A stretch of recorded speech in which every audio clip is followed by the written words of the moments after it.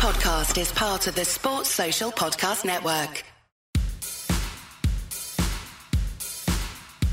Well, it was nice while it lasted. Positive goal difference, that is. Manchester United back to naught in goal difference and perhaps back to zero chance of finishing in the Premier League's top four after a late 2-1 defeat at home to Fulham, an ever so rare victory for the Cottagers at Old Trafford. This comes in a week of great excitement and hope for the club. Sir Jim Ratcliffe, Ineos and Trawlers Limited were confirmed as co-owners of United, bringing with them ambition, vision and relieving frankness as well. So, despite the results, a very warm welcome to the Manchester United Weekly Podcast. I'm Harry Robinson. Jack Tate is with me as always. Thank you for joining us. As well as dissecting that Fulham defeat, we'll play Guess the Player, give you the Academy briefing, consider Ratcliffe's early statements and how that fits into the historical context of Manchester United and its FA Cup week. United travel to Nottingham Forest on Wednesday night. Will Erik ten Hag have his Mark Robins moment? We'll preview that game at the end of the episode. Let's begin.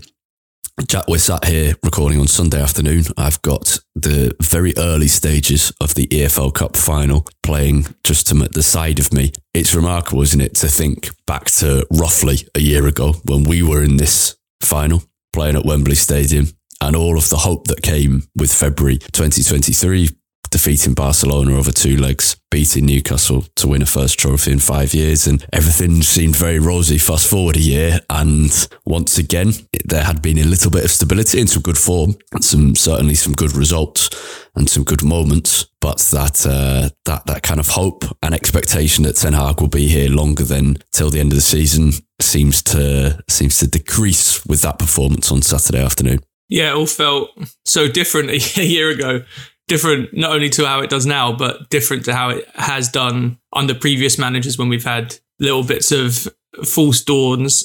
And yet I think this feels entirely familiar to anyone that's been following Man United for the last 6 or 7 years. It's the classic, manager has an okay season, spends a lot of money in the transfer window, those transfers don't pan out, and then with a lack of identity when results start not going your way, there's very, very little to hold on to at the club.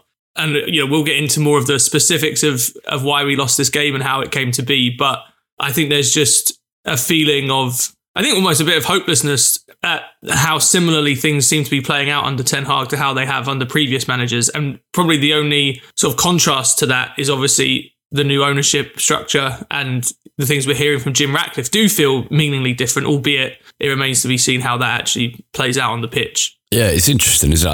I think there's obviously a lot more certainty in terms of ownership now, and it's fantastic that that's gone through, and we've got that certainty, and we've been waiting for it for nearly 2 years now. But there remains lots that is uncertain. The future of Old Trafford has dominated the headlines this week, but also the possibility of Erik ten Hag not being Manchester United manager beyond the end of this season.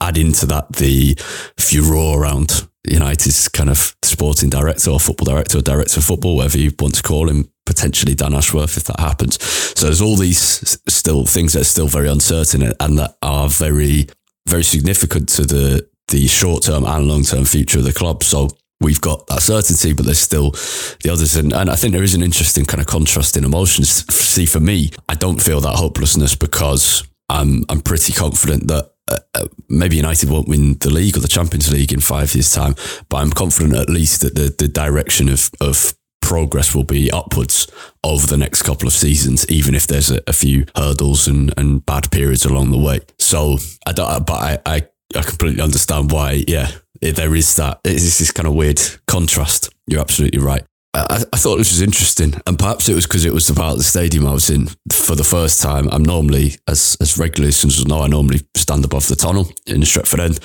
Every so often, due to the slightly weird nature of my season ticket, I'm in J stand as well, so the opposite corner.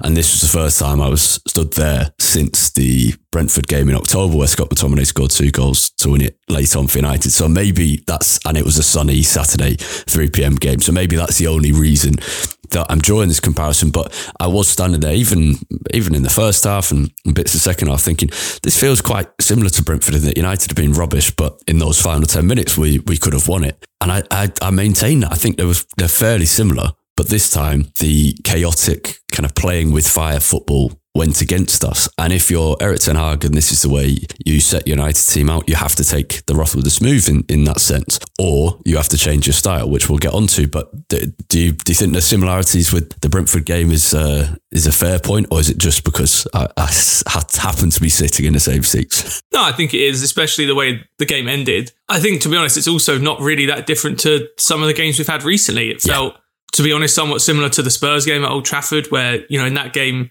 the only difference was we buried one of those early chances that we had, which, if one of those Garnacho cold shots from the edge of the box after he had a few of them between sort of 25 and 35 minutes goes in, probably looking at a fairly similar game to how things played out against Spurs. This is what we've been saying for a few weeks now, despite the positive results, which have been fun, that, United are always kind of living on a bit of a knife edge because we don't have much. We're not creating sort of a buffer for ourselves in that the general level of our play is not that much better than any opposition that we face. And so worse. Things sort of have to go our way for us to win games. If I can explain this a different way, if you're comfortably better than the opposition you're facing in the way that you're playing, things can go against you and you'll still win just because of how dominant you are in the game. But United don't have that at the moment. And so if a couple of things don't go the way that we want them, we're screwed. And that, I don't really feel like that is what happened against Fulham necessarily. I don't think we didn't think we had bad luck or anything, but we're just not creating any sort of dominance in the game at any point. And we're just so open defensively. Yeah. And for most of the recent games, we've kind of begun our conversations around them, even after winning against Luton and Villa, etc., saying, is this sustainable? Is this actually a sign of good form, or is this just it obviously is a sign of good form. Is this a true indicator of kind of improvement? And I think the answer has generally been no, but I can see why it's being successful for now. Well, and also the entire time, like I go back a week, we asked about previewing the Fulham game. You asked me if I was confident, and my response, this has been our response whenever we've said, why are United winning these games, was, I'm confident we'll score goals with that front three. Yes. And obviously that front three couldn't play together now. And I don't think the reason we lost this game necessarily was because Højlund wasn't there, because our general play, forgetting that end of the pitch, was terrible throughout. But it felt like we could play badly. In fairness, I think we would have won the game with Højlund playing, but that's not, first of all, it's not an excuse, but also it's just not good enough. You can't be that reliant on your 20-year-old, 21-year-old centre forward who you didn't expect to play every game when you signed him. And I think the thing with that front three is, with how well they were playing, was it allowed you to play quite badly and still be with a chance of winning games. Yes. The probably most damning statistic and perhaps most representative statistic of the way that United are playing is the fact that we've now faced more shots on our goal in the Premier League this season, 435, than any other team except woeful Sheffield United, who have been spanked time and time again. And if you look at it just since the turn of the year, which is really when this slightly different style of play has emerged, very transition heavy, very chaotic, we're facing, and Arna is facing, on average 20 shots per game. It's just, that's why we asked the questions about, is this sustainable? And at times against Fulham, we had 21 shots. Against Luton, we had 21. Against Villa, we had 17. Against Wolves, we had 21. So we are also having a lot of shots ourselves. But the nature of playing like that is sometimes you're going to win games in a tight way, like 4-3 at Wolves or 2-1 at Villa or 2-1 against Luton, etc., etc. Sometimes you're going to lose them. It's been a statistic that I've heard floated around quite a lot in the last couple of weeks, and to be honest, it's quite surprising when you hear it, but then it does line up with everything that we're seeing week in, week out. I mean, this team just cannot stop opposition from getting into good positions, no matter who we play against. It's not as if all of those shots are coming, from a couple of games where we've been absolutely dominated. It is every single week, even in our good performances, teams are creating very, very good opportunities against us consistently. As strange as this is, from that statistic and the fact that we've conceded a lot of goals this season, I actually think Andre Onana is having a fairly good season. He's not been amazing in the Premier League. In the Premier League, to be fair, we had this conversation recently, didn't we? It's in the Premier League, he's generally been really good with a few questionable moments. It was in the Champions League where it was criminal. Yeah. I mean, the reason, not the only reason, but the main reason United aren't in European football anymore is a series of absolute howlers from him in European football. But it's just, it's not something I think that you would ever expect from a team that is trying to reach, the top 3, top 4 of the table, that your goalkeeper could be having a fairly good season in the league and you've still conceded this many goals and this many shots. There's no resistance at all. And we talked about it last week. I can't remember if it was in the Patreon Q&A or in the main episode, but we said about how is this sustainable? And the comparison that we could sort of draw was the Real Madrid team from the mid-2010s that won all those Champions Leagues and did it despite not looking like a particularly great side, but they would find a way to win through some great moments by their really talented attackers, and they would have these backs to the wall performances where they could keep teams out despite being under constant pressure. And we said the only way that United can ever get close to replicating that is to somehow become very, very good defensively. Because the problem with playing like that... It's the kind of basic fact is if you want to play like this, you have to be really, really, really good at it. Whereas some other styles of play, you don't have to be like the best in the world in almost every position to have success with it, which United obviously aren't. Yeah, I mean, if you try and play like that and you concede more than one goal, it becomes extremely, extremely difficult for you to win any games. I saw some comments and heard a few people saying that there was kind of a lack of structure or lack of shape to United's team, and it's very easy for it to feel like that when you see a performance like that. But there was structure and shape. It's just one that probably I think we both disagree with. There was and it sounds mad because it is mad. There was a 2-1-7 formation in the first half and second half for quite a lot of the time. 2 defenders back, Casemiro in the middle by himself, and then set a line of 7, not completely straight, a kind of curved line forward. But I'm lost for words because it's just really strange, and it crowds the talented players. It leaves massive gaps between kind of 3 parts of your team, defence, midfield and attack. It doesn't play to the strength of Bruno Fernandes because people are looking for his runs rather than him being able to look for their runs. It leaves Casemiro massively exposed. It leaves your centre-backs very exposed. It means when you do concede possession, which, I mean, any team will, but we are pretty bad at anyway, you're suddenly left with a kind of an emergency situation rather than, oh, it's okay, we've lost it, we're going to get it back. And what's frustrating is some performances we have had that ability to control things a little bit better and maintain and kind of have waves of attack we spoke about after the West Ham game. But generally, we're very much the opposite. And yeah, the space and setup was fairly baffling. Yeah, I think my biggest issue with the setup was our right-hand side. So you play Forson over Anthony, which I don't have a problem with at all. I think Forson deserved this chance and Anthony clearly doesn't based on everything we've seen from him this year. So you have Dalot and Forson on the right-hand side. Dalot was coming inside a lot, which is something we've seen fairly often over the last month or so. Going back to, I think it was the Newport game, the first time I noticed it really regularly. Dalot would come inside and try and be an extra body in midfield. That's fine. What I didn't understand was you already have your right back pushing in field. Forson was then also coming inside a lot, which I don't think was him sort of, doing his own thing. That seemed like a concerted plan because there were times where he and Rashford but that is very much his style of play. He's not a winger. And when he has played wide for... No, I know that from when I've watched him in the U team, but when he and Rashford would switch momentarily, Rashford would do exactly the same.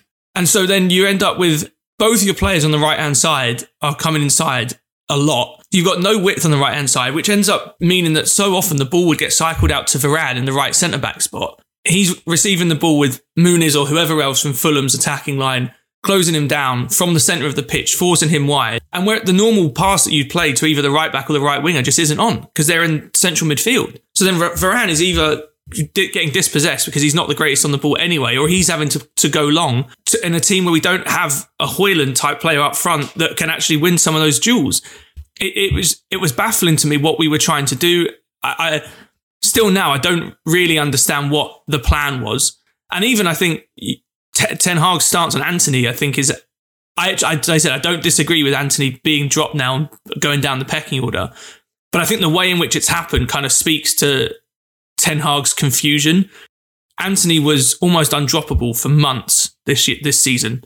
And all of a sudden, it seems like he's gone from almost undroppable to fourth choice on the right side. You know, Ahmed came on ahead of him yesterday. Forson obviously started ahead of him. Garnacho's clearly ahead of him when everyone's fit.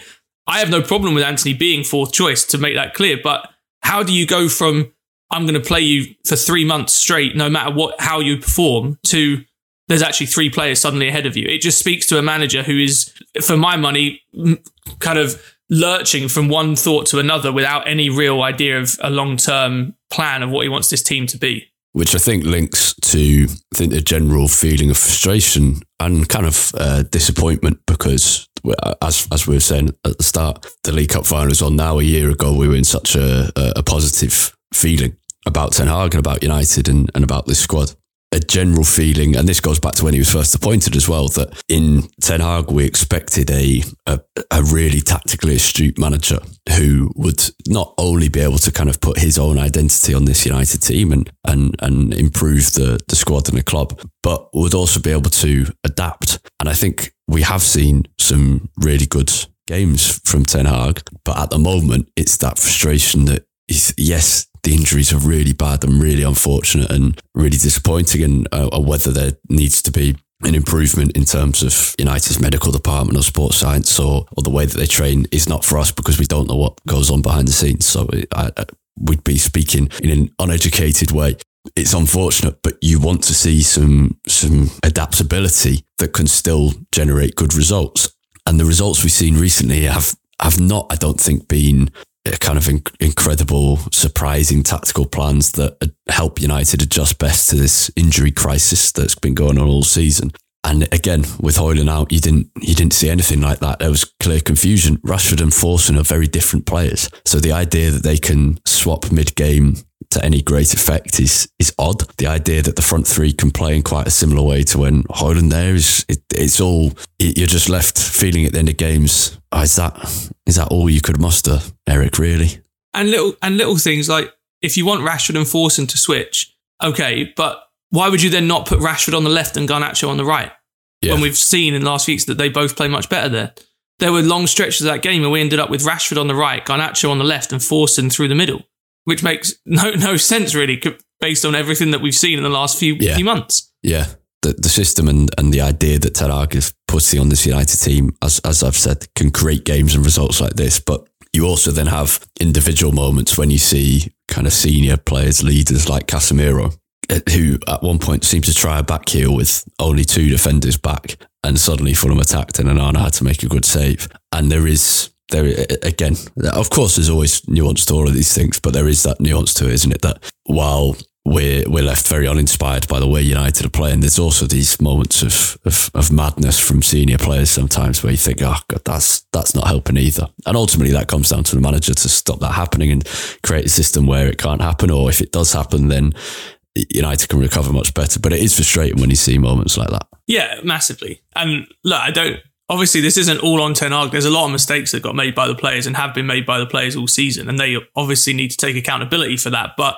it also shouldn't be the case that, as you said earlier about the sort of defensive structure that we have in this sort of 2-1-7, it shouldn't be the case that when Casemiro loses the ball, it's suddenly, I mean, there were at one point we had a 4 against 2, 4 Fulham players running to our 2 defenders, and luckily they spurned the chance in the first half. I think it was one where Iwobi ran through and put it wide with his right foot. It shouldn't be that easy to get through us. And so yes, Casemiro shouldn't make that mistake, but the structure of our team should also be better, that he has better options when he gets the ball, and that if we lose it in midfield, it's not immediately that hideous of a situation. For the man who effectively introduced the term rest defence to English football, it's pretty extraordinary, isn't it?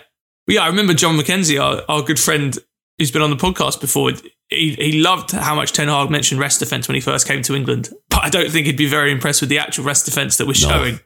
Yeah, it's an eclectic mix of tactical ideas, it seems. And then when you watch that as a fan who doesn't dedicate their time to kind of understanding all of that and leaves it to the professionals, it just looks like a mess. That's what it does. And it is a mess. I think what we really need to know is, we kind of alluded to this last week, does Ten Hag see this as I've got a load of injuries, I've not got all the players I wanted. Some of the players I wanted aren't as suitable to the Premier League as I thought, like Anthony and Amrabat maybe. This is the best way I can think of to get results and success for United up to the end of the season. Is he thinking that, or is this his vision long term for United? And if it's the latter, you're a lot more concerned than the former, aren't you? But we don't know that. Yeah, 100%. I think there's three big questions that Ten Hag needs to answer. Two of them you just mentioned there. Is this sort of the end state that he imagines? Is this just something he's doing because of all the injuries and just to sort of get through this period? But then also, I think whatever the answer to those two is, if the answer is, actually, this isn't how I see this United team going eventually, I have other plans for how I want to see this team develop. I think the bigger question is also, is he the right man, and is he capable of making the team get to the point that he wants them to get to? Because even if we think his ideas are right, if he doesn't show us any evidence that he's capable of actually coaching this team to that point, it doesn't matter. Yeah. But for all of this, there is the kind of key quote of the week from Sir Jim Ratcliffe, which is when he was asked about Ten Hag's future and who would be manager, he said, we've seen lots of successful managers here, and when all of them don't succeed, you have to think it's the environment that's not right rather than the specific manager. And so that has to influence what we're thinking and saying for the rest of the season. So I'm still very much in the boat of see what Ten Hag can do before the end of the season. But yeah, it's not great. And there is determination there from these players, unlike when the Ranić season fizzled out. And I don't think generally it's an effort problem at United. Maybe there's a lot of misguided effort, but that's different. But you saw at 1-1, Anana, Bruno, Dalot, a few others kind of trying to get the crowd going. I hope this result doesn't pop that bubble and lead to a season fizzling out. I was just going to say, I think especially if we lost to Forest in the FA Cup on Wednesday, I think that it could happen. Yeah. I'm also thinking that another period's just come to mind, the Van Gaal time when we had a lot of injuries, but he managed to bring young players into the side and get fantastic results. Players who I remember we won at the Emirates, didn't we, with a back three of I think it was Smalling, Blackett and McNair with Ashley Young at left back. Yeah. And then obviously we also won at Old Trafford when Rashford scored his double. But I think why it's relevant is that most of those young players who came in, I mean, a few of them were medium term. Rashford was obviously long term. For some of them, it was 1 or 2 games they played and that was it. But he made it work, and that's kind of what you want from Ten Hag at the moment, and that's not really what we're getting. Right, let's have guess the player clue 1. 3 clues during the show: United player or staff member, past or present. And I'm setting the clue for you, Jack, this week. And your first clue is: I made my Manchester United debut aged 17 in 1971. I made my United debut aged 17 in 1971. Oh, okay. Well, we're looking, I guess, right at the end of the Busby era. I mean, I'll definitely need more clues, but helpful to know the time frame that we're looking at. Yeah. All right. Yeah. Okay. A final few things on the Fulham game. Amari Forson's debut was hard. Yeah, to be honest, I felt a bit sorry for him at times during the game. Like I said, he was actually taking up some quite good positions in the middle of the pitch. There were countless times where Maguire or Casemiro would have the ball, and Forson was picking up some good spaces in between the lines, wanting them to kind of fizz the ball into him so he could receive it on the half turn and play forward or lay it off to Bruno Fernandes. And he just wasn't receiving the ball almost every time. And I said, I listened to Paul Merson after the game as well, and he was saying the same thing, that he felt Forson was let down by senior players. And I tend to agree, to be honest. I just don't think he was ever really given a realistic chance to thrive in that game because of the way that we played. Now, yeah, you could say, that really, really good young players find a way to look good in short moments, but I think the kind of player that Forson is, he's not a Garnacho type winger that's about sort of dribbling and beating your man, where it's very easy to stand out even in a couple of moments in a game. That isn't the type of player that Forson is. And so I was watching, I could see him getting frustrated as the first half wore on. He got a little bit more involved as we had a decent 10 minutes or so before the end of the first half. But I felt like I was just watching a player who understandably was getting annoyed with teammates because he didn't feel like he was his sort of good in the ability that he had wasn't being allowed to be showcased. Yeah. And that kind of links to the point we're making about thinking back to that Van Gaal time, where the advice he gave to Rashford when he played was just stick between the posts and see what you can do.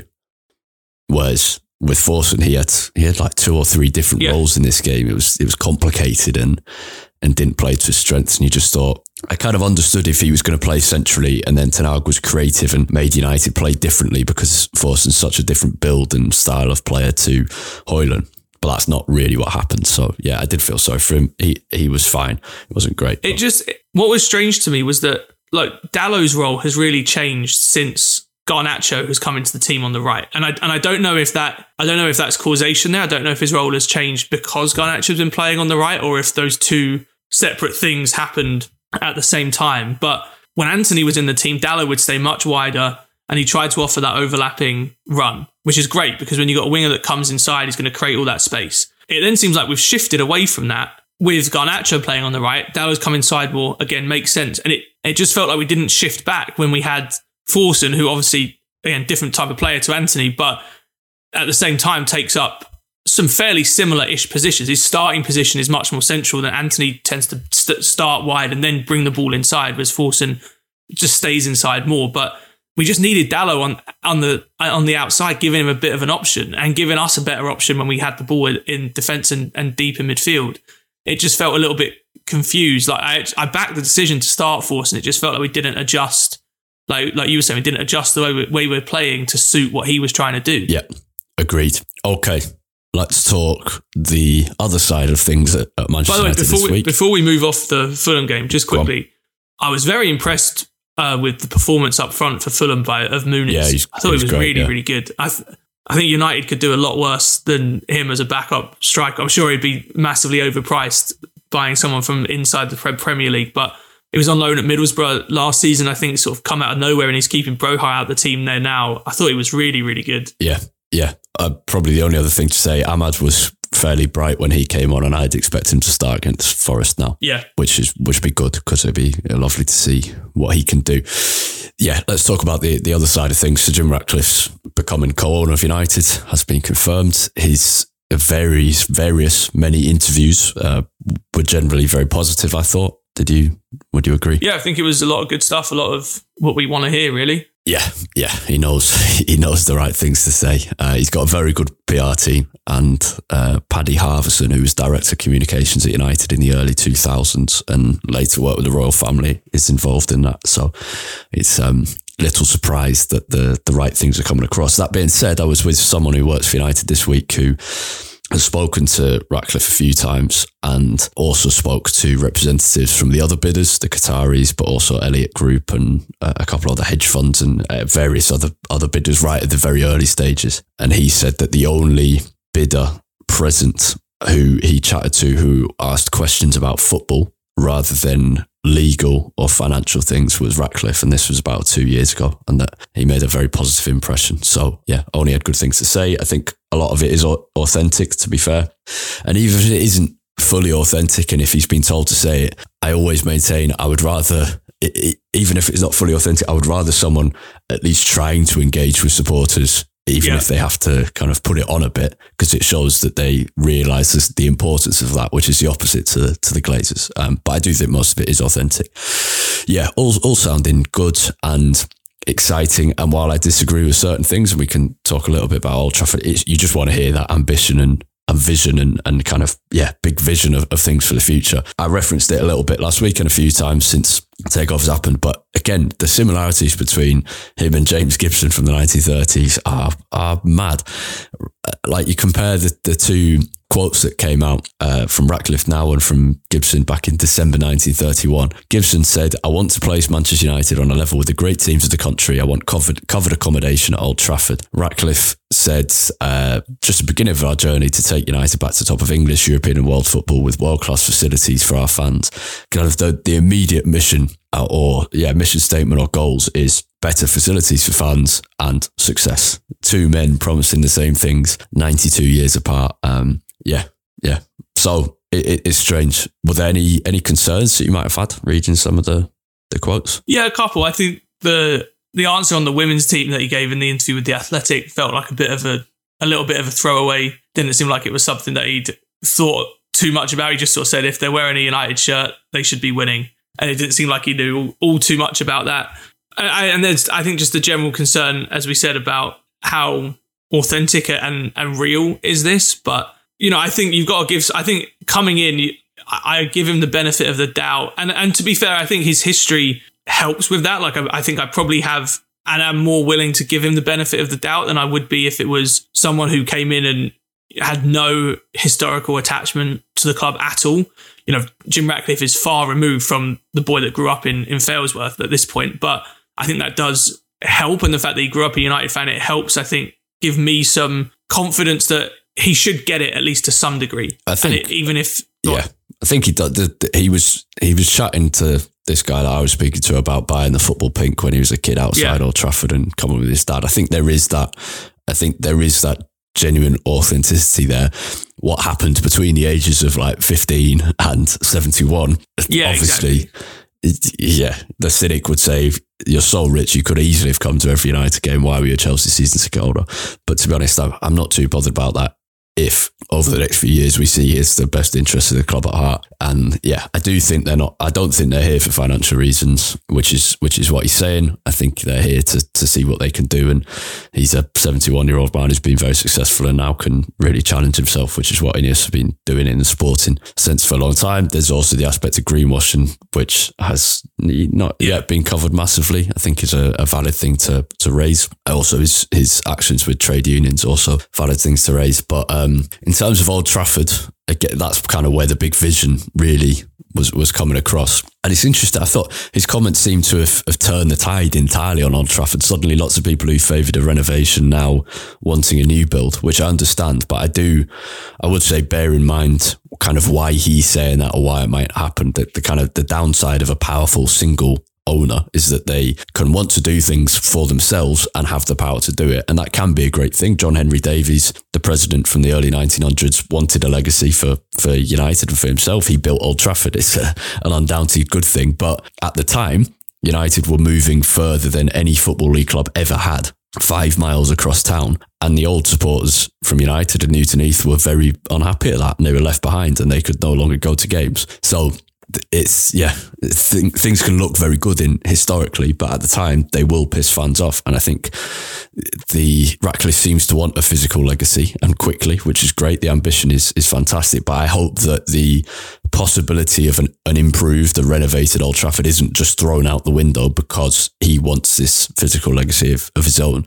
Because I still favour a renovated Old Trafford. I don't know if your opinions have changed over this week. I don't look badly on anyone who's saying that they do want a new Old Trafford completely redone, but I've been a bit surprised at how quickly that shift has happened this week. Like to me, exactly. To me, it's quite simple. To be honest, I want the best stadium that we can possibly get for Man United, and that means both the sort of very tangible things like attendance, the facilities, how the stadium looks, the matchday experience that fans get, combined with the atmosphere that it generates, the history that it holds, the character that it has. And so it's a fine balance. Yeah. And basically the way I look at it is a new stadium, obviously it can generate its own history and character, but it's never immediately going to have the history and the lore that Old Trafford does. So for me, for a brand new stadium to be worth it, it has to be significantly better than what a renovated Old Trafford could be. Yeah. And if it can do that, then I think that might make it worth it. And I understand that renovating Old Trafford, because of its location, there are a lot of limitations that we have to work around. But like if you offered me the choice of two fairly similar stadiums, one being brand new, maybe in the middle of all the land that United own, versus a renovated Old Trafford in the same location, in the same building, but renovated, and those two were fairly similar standard, I would go with the renovated Old Trafford every time. Yeah, it was a point I was making last week. If you're going to build a new stadium, do it proper. 120,000 people. Or again, all this talk of 90,000 just baffles me. That's attendance. Sorry, that's the capacity that United should be at now if we had carried on at the rate we were going, which stopped when the Glazers arrived. The last renovation, proper kind of changes to Old Trafford were done in 2006, but though that project had begun before the Glazers took over and they just let it continue. United would be at 90,000 now. So you have to future-proof it and blow every other European club out of the water. And I think that's basically Barcelona. Can you build it bigger than Barcelona? So if the difference is, we can have 120,000 in a new stadium and it'll be amazing, or we can have 85,000 at Old Trafford, that's where it becomes a much more difficult decision for me. Not that my opinion is going to change it, but that's when personally it becomes more of a harder kind of hypothetical to think about, because then you think, an extra 35,000 people being able to come to the game every week, that's a proper decision. I was just saying, I think it's worth remembering that when the Glazers came in and this renovation of Old Trafford, the expansion was finished to make it the capacity that it is now. At that time, Old Trafford was almost 25,000 bigger than any other stadium in the Premier League. Yeah. That gap now is more like 12, 13,000 because Old Trafford's capacity has been reduced a little bit to improve some accessibility access, and then also stadiums like Spurs and Arsenal being built, Anfield being expanded. Yeah. Old Trafford should be at minimum, I would say, 20 to 25,000 more than any other stadium in the Premier League. We can fill that stadium every single week. Yeah, agreed. I think the current plans, but the plans over the last few years that have been spoken about in terms of renovation for the South Stand has been to build a new South Stand with 3 tiers, but going straight up. So we spoke a bit about last week, if you could build over the railway line, that's my grand idea for Old Trafford, is to have a station kind of running underneath the South Stand. But I think the plans have been to build straight up and have a stand at Old Trafford, which they have at many other clubs, where the lower tier is the roof of the second tier is over the lower tier, which you don't really have apart from at the very back of each stand at Old Trafford.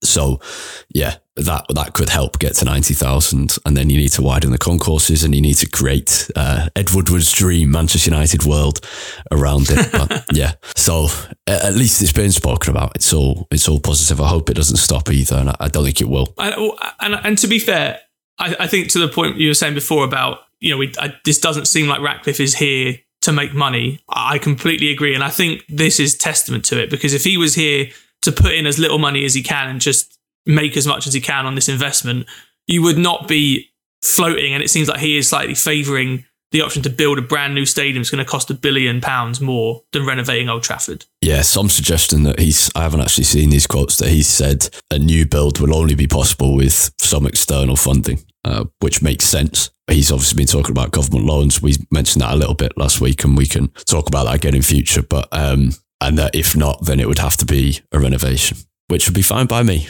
Cheaper, and I'd be very sad to leave Old Trafford, as I think many people would. I also just think in terms of the renovation versus new build thing, if you look at stadiums that have been, like, where clubs have moved, let's say Tottenham, Arsenal with Highbury, and now Everton with Goodison Park going, they were stadiums where not only were the facilities not very good, but the actual sort of the bones and the foundations of those stadiums were very, very old. And like, if you imagine trying to rebuild Goodison Park, like Goodison Park was an ancient stadium in almost all ways, and it had a lot of charm because of that. But Old Trafford isn't like that.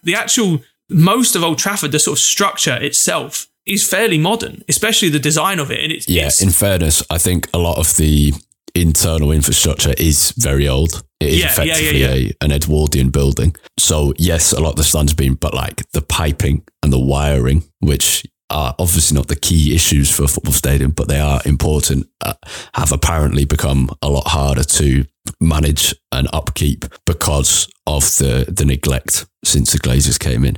So that is one thing worth bearing in mind. But I agree. And the other point with those stadiums is White Hart Lane was the contrast between the two is so enormous. Whereas for all Old Trafford's faults, it's still an incredible stadium. So I don't think the jump up would be quite as big. But yeah, we better move on unless there's anything urgent else. Guess the player clue 2. Your first one was, I made my United debut age 17 in 1971. Your second clue is, I'm known as the last Busby Babe. I'm known as the last Busby Babe. Oh, okay. Any guesses, or do you want to mull it over? All right.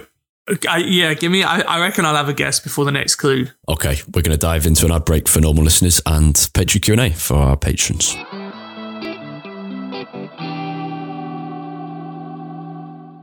Time for the Academy briefing. The under-18s extended their league unbeaten run to 17 games with a 15th victory of the campaign, putting 3 past Middlesbrough at home in a confident performance. They managed to keep a clean sheet by having 2 goalkeepers on the pitch at once. Cameron Byrne-Hughes was forced to come on as an outfield player late on due to injury, which was a pretty incredible thing to see. United's goals came from James Scanlon, Ashton Missin and Ethan Wheatley. Missin's goal, United's second, was wonderful, beautiful footwork to dance past a couple of players and finish into the bottom right corner. Certainly worth a watch. Last Monday, United beat Manchester City 2-1 in Premier League 2. Tom Huddleston scored the winner, which was incredible from the player coach. And Toby Collier got his first involvement in a United matchday squad against Fulham. He was an unused sub, as you would have seen.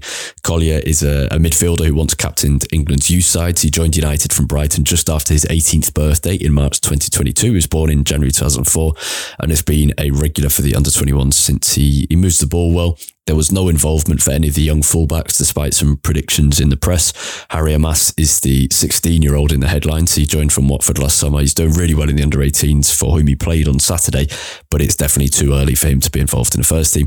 He's not yet played for the under-21s even, but he is in first team training more regularly now, as is the other fullbacks, Habib Ogunyai, who grew up in Bolton. He's been at United since he was a kid. Used to sprint when he was younger, and you can see that in his play. He's rapid and he can create a lot more often from right back than left back. Very rarely played at left back.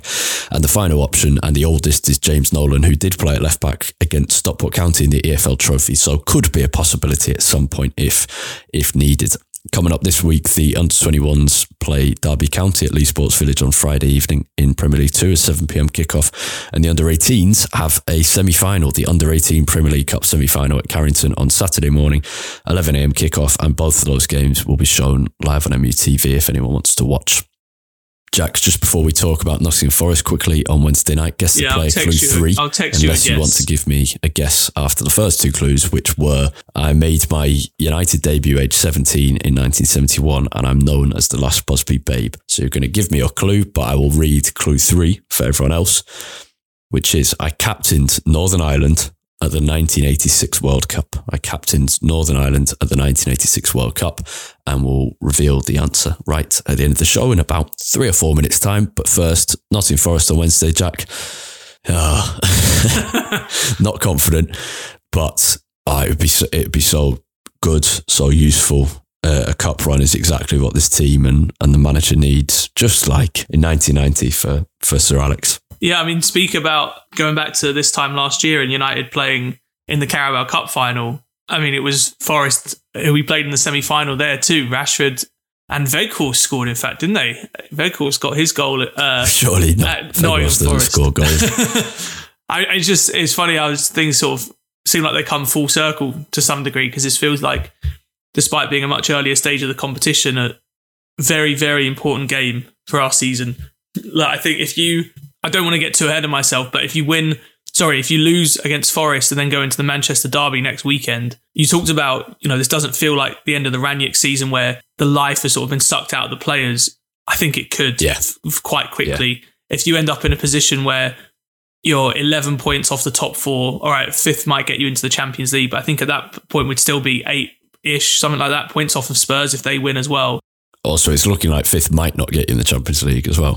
Yeah, I think we're still the favourites, but it got a bit closer. Yeah. I mean, the season could quickly come off the rails, and I think there is a worry that this group of players, they seem to be a little bit more professional, I guess, than I think some past Man United squads, but there's still enough in here. Enough players have been part of teams like that in the past where you worry about the rest of the season becoming a real slog. And so I think this is a massively important game. I hope that protecting against that will be the fact that the new co-owners have come in and said very clearly, we're watching you. They had a meeting with United's players, I can't remember how long ago, but soon after Christmas, which the players described as interesting, because I think I heard they basically went in, I imagine this was Dave Brailsford and a couple others, and said, we know what world class looks like. We're going to be watching and seeing whether you're world class. So they laid it out. I hope the fact that there's kind of higher powers, even if Ten Hag's future isn't that certain, will make sure that doesn't happen. But you're absolutely right. Defeat to Forest and then City would make it pretty hard for that not to happen.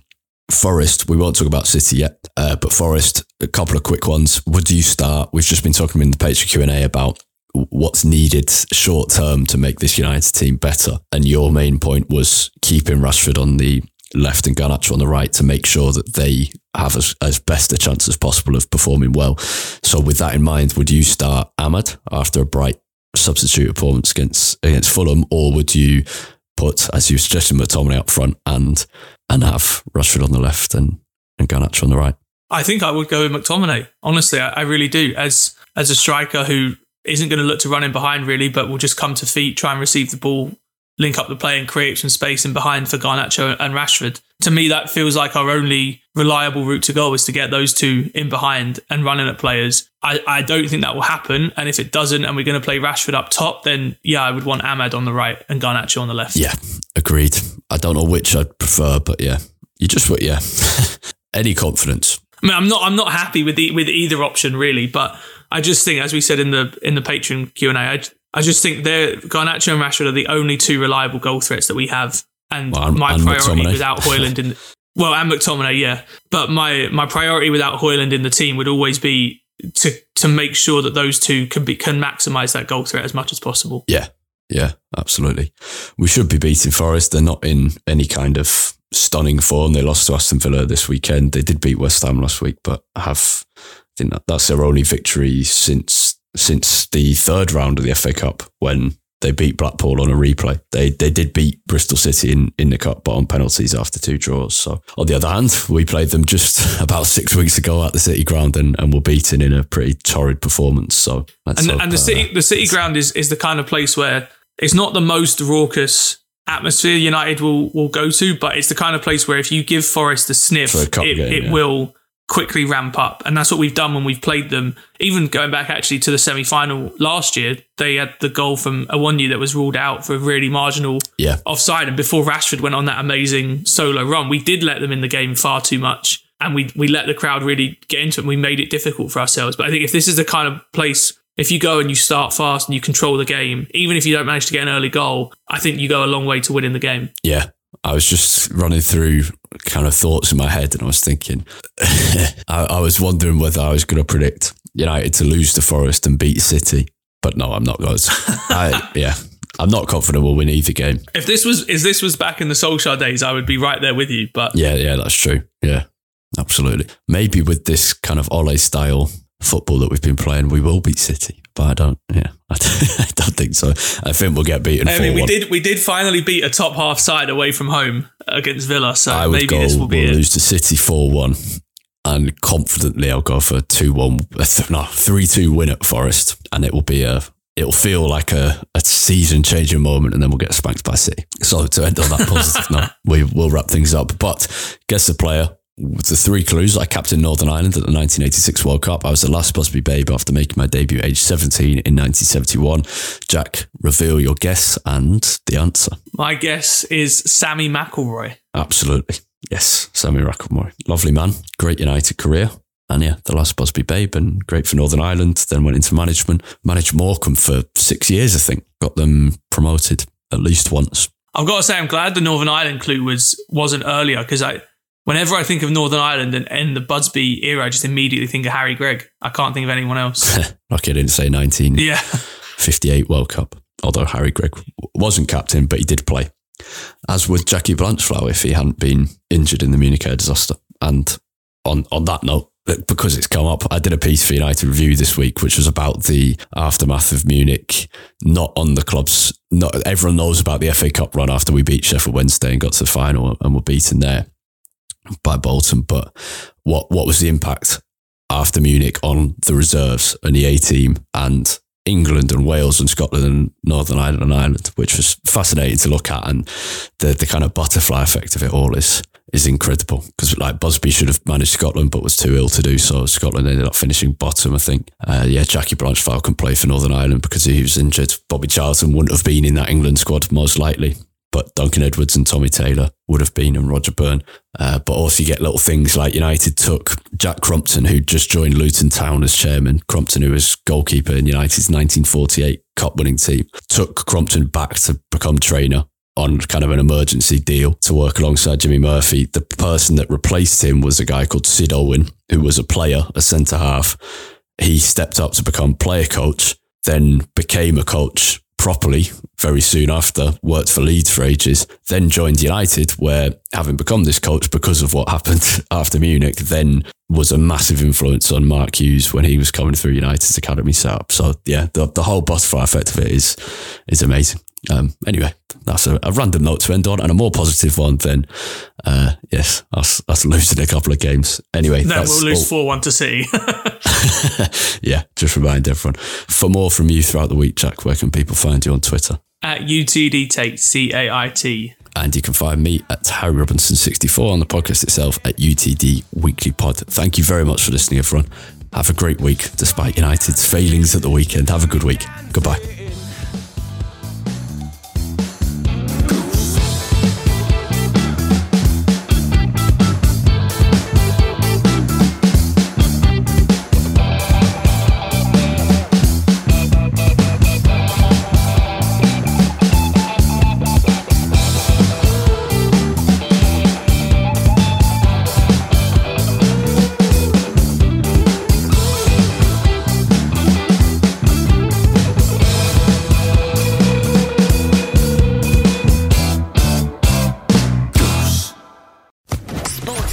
Podcast Network.